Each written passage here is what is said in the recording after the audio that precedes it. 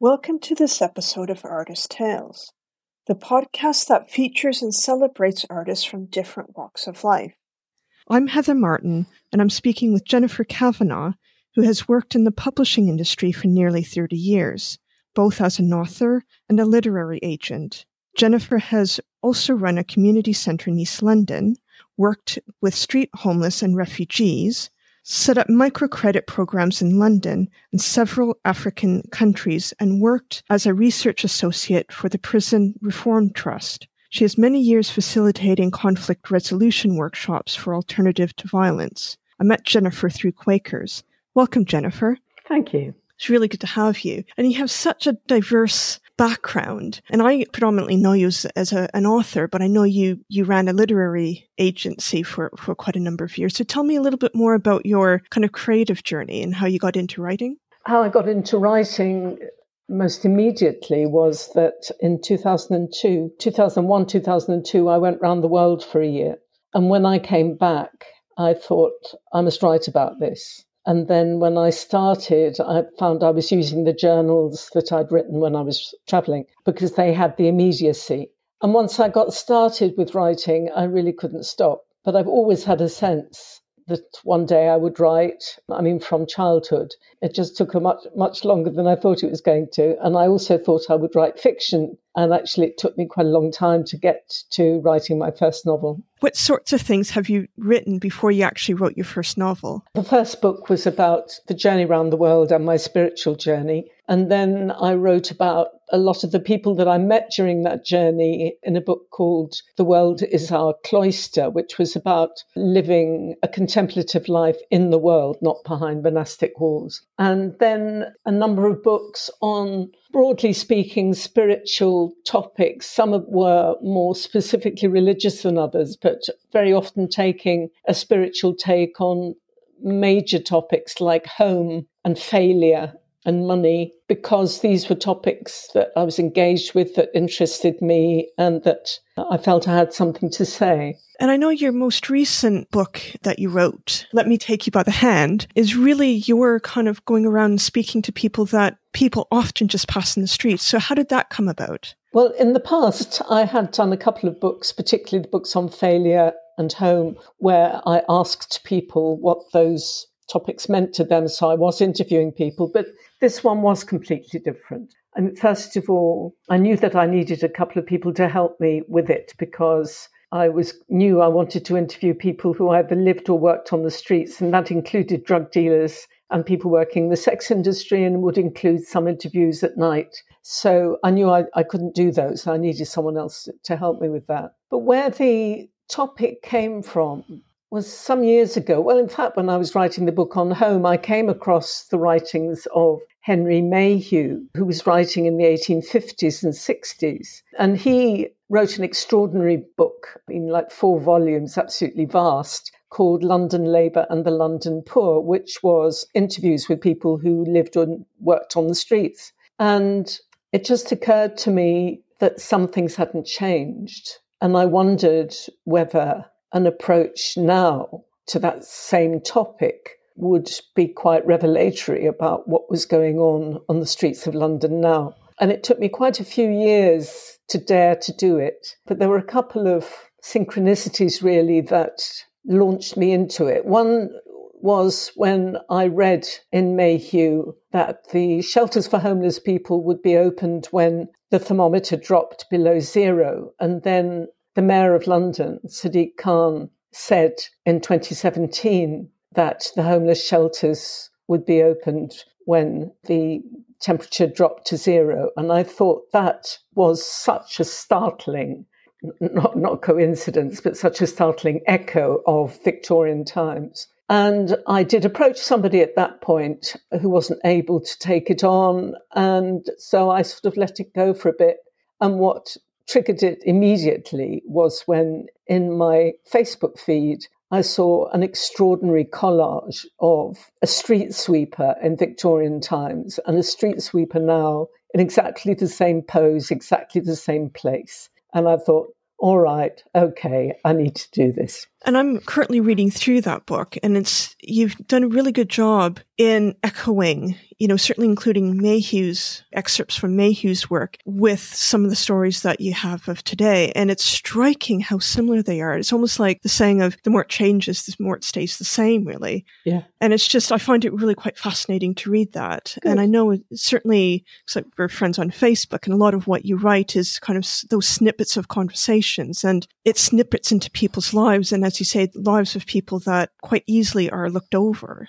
Yes, in fact, although this is obviously much more major and a different tone, it is a continuation of what I do anyway, which is talking to strangers on the street. I get a great joy out of people watching and talking to people about what they do. And during the pandemic, it's become my social life. Yeah, because I think it's very easy. And I've certainly with the pandemic, I think like a lot of people, I don't see people in person as much. And I think that's quite a common theme for many people. Yeah. But of course, all the research for this book was done before lockdown. I started researching it at the end of 2018 and finished in March 2020. And I just can't say how grateful I am that the interviews were done just before we locked down. So I was able to spend the next couple of months putting the book together. Yes, I guess the timing, things kind of aligned for the timing, didn't they? They did. They did. And certainly, I mean, I have a number of your books, and certainly there is those spiritual books which you've touched on. Certainly this book, which is more rooted in, it's not fiction, it's more real, it's kind of real stories. But you did have that one fiction book. So how did that come about? Actually, there are two. Oh, two, sorry. Well, two that are published and a third that isn't yet published. Well, yes, that was actually, I suppose, all the books sort of just suddenly appear in one's mind. It's the spirit descends. But the fiction, particularly interesting, the first novel was called The Emancipation of B. And it came to me as an image. I had no idea I was going to write a novel. And I had got this image. And I started writing it as a woman and it didn't work. And I started it in the first person and it didn't work. And then I started writing it as a man. And I realized, yes, it is about a man. And it gradually told its own story. And in fact, the image turned out to be the very end of the book. And the second novel, which is called The Silence Diaries, came to me because I met a ventriloquist. And I was absolutely fascinated. And that developed into a novel. And is your process for the different types of novels you do, are they very distinct, or is there kind of overlap between the different books, the different types of books you do? I suppose the overlap is that they all come from me.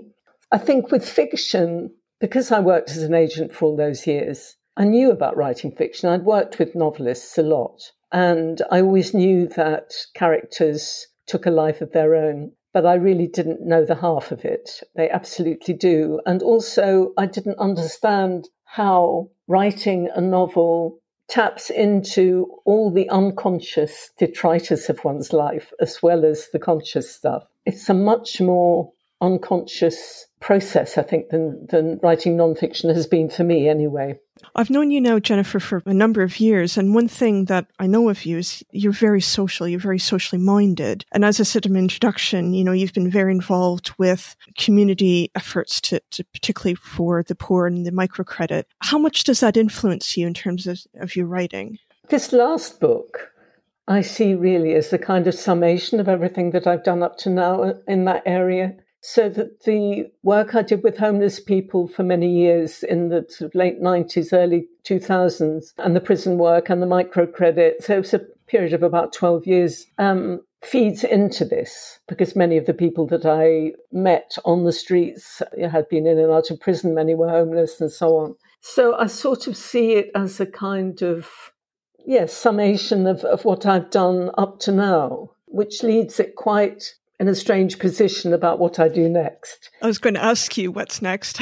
Yeah, well, I thought you might. So I actually finished this book about 18 months ago, since when I've been waiting for some kind of idea. In the past, I've written incredibly fast. I do write fast, and book ideas come quickly, and I write short books, except this one. But then I suppose because this was a very different kind of book, and because we were in lockdown and I wasn't meeting people in the same way, and there were all sorts of psychological things going on for me as that they have been for everybody else about the situation that we're in, the creative spirit seems strangely silent.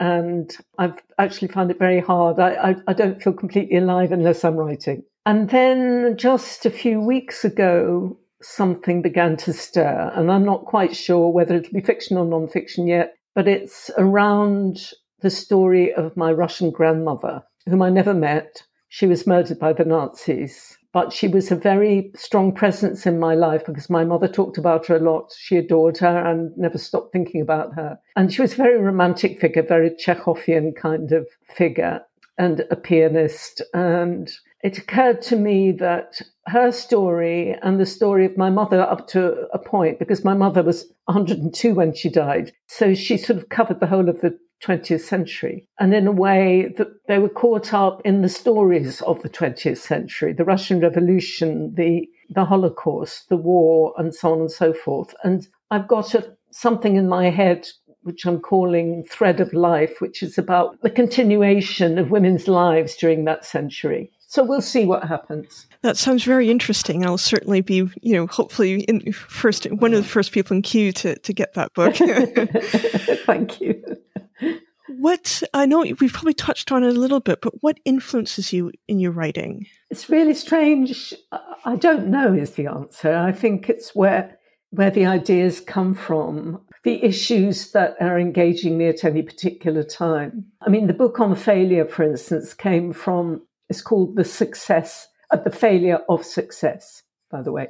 When I was running a microcredit program in an African village, there were some women who were not repaying their loan, and I became worried that the project would fail. And I mentioned this to someone, and they said, well, what would success look like? And I thought, well, if you help one person out of poverty, that could be seen as success, but not if you've raised the expectation of 100. And then I started thinking about what do success and failure really mean?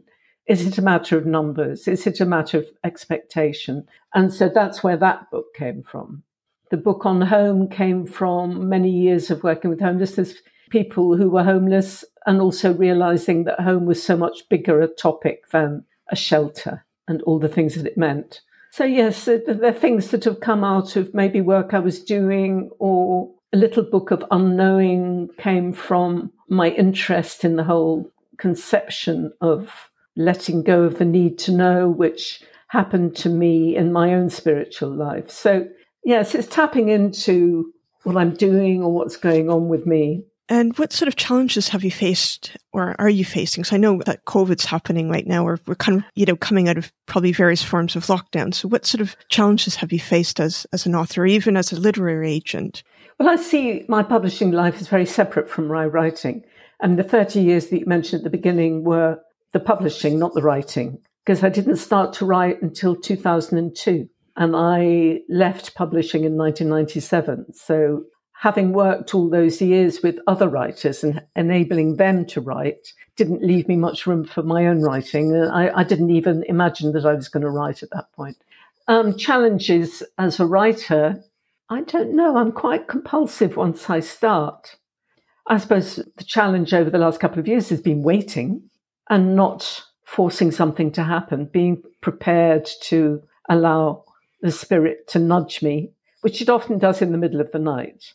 I wrote a novel in my 30s because I wanted to have written a novel, not because I really had anything to say. And it was absolute rubbish. But, I sat down every day to write X number of words in the same place. And I realized that kind of disciplined way of working is not for me. It is for many people.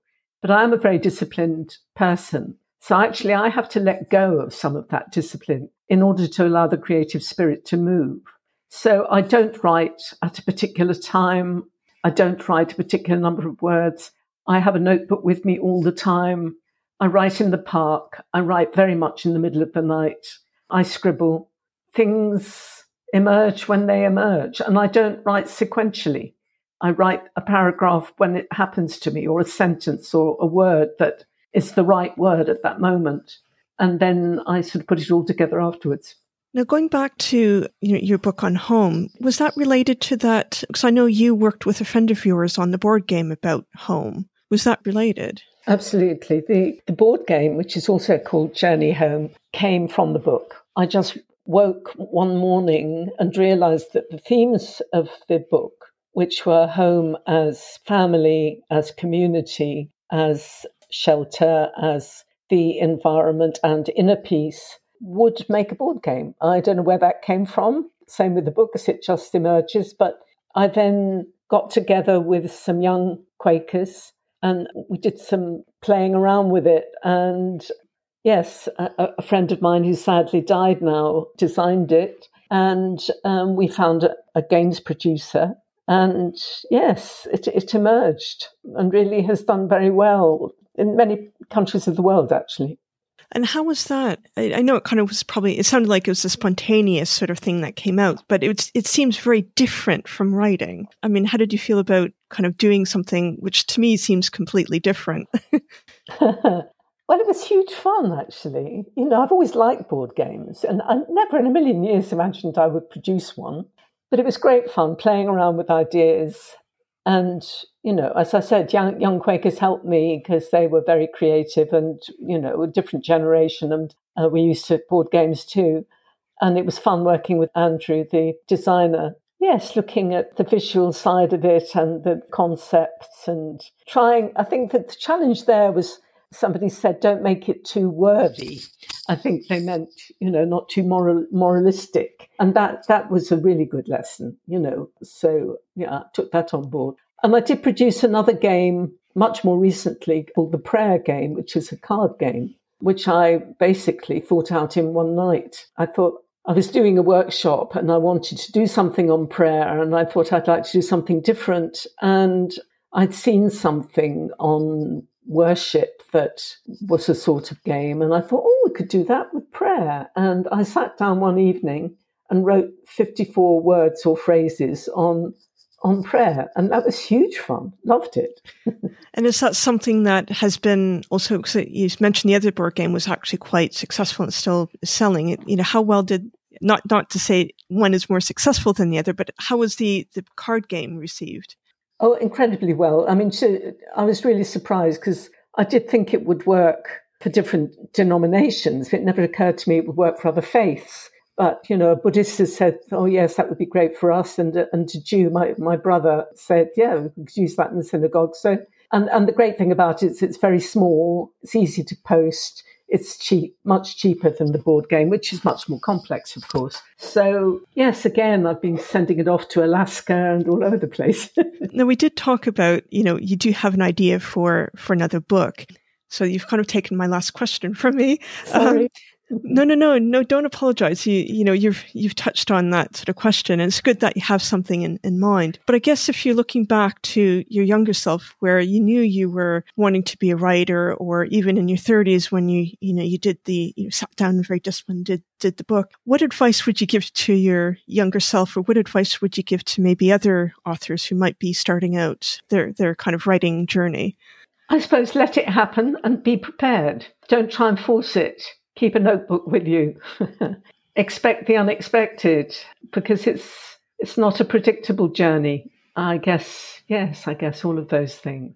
And, as a child, I wrote poetry and stuff, and I studied literature, and I assumed I would write, and then didn't for all those years. So, and then it turned out to be nonfiction, which I was not expecting. And yeah, so let it evolve the way it wants to. I was going to say, it sounds like, it's not something you controlled. It just sort of happens. It sort of comes out in a, some might say a spirit-led way. Other, if you're not religious, it might just be serendipity or something, or your artistic side. It just sort of happens. And I often find that with my photography, I just sort of see things. I can try to force it and it just doesn't work. Yeah.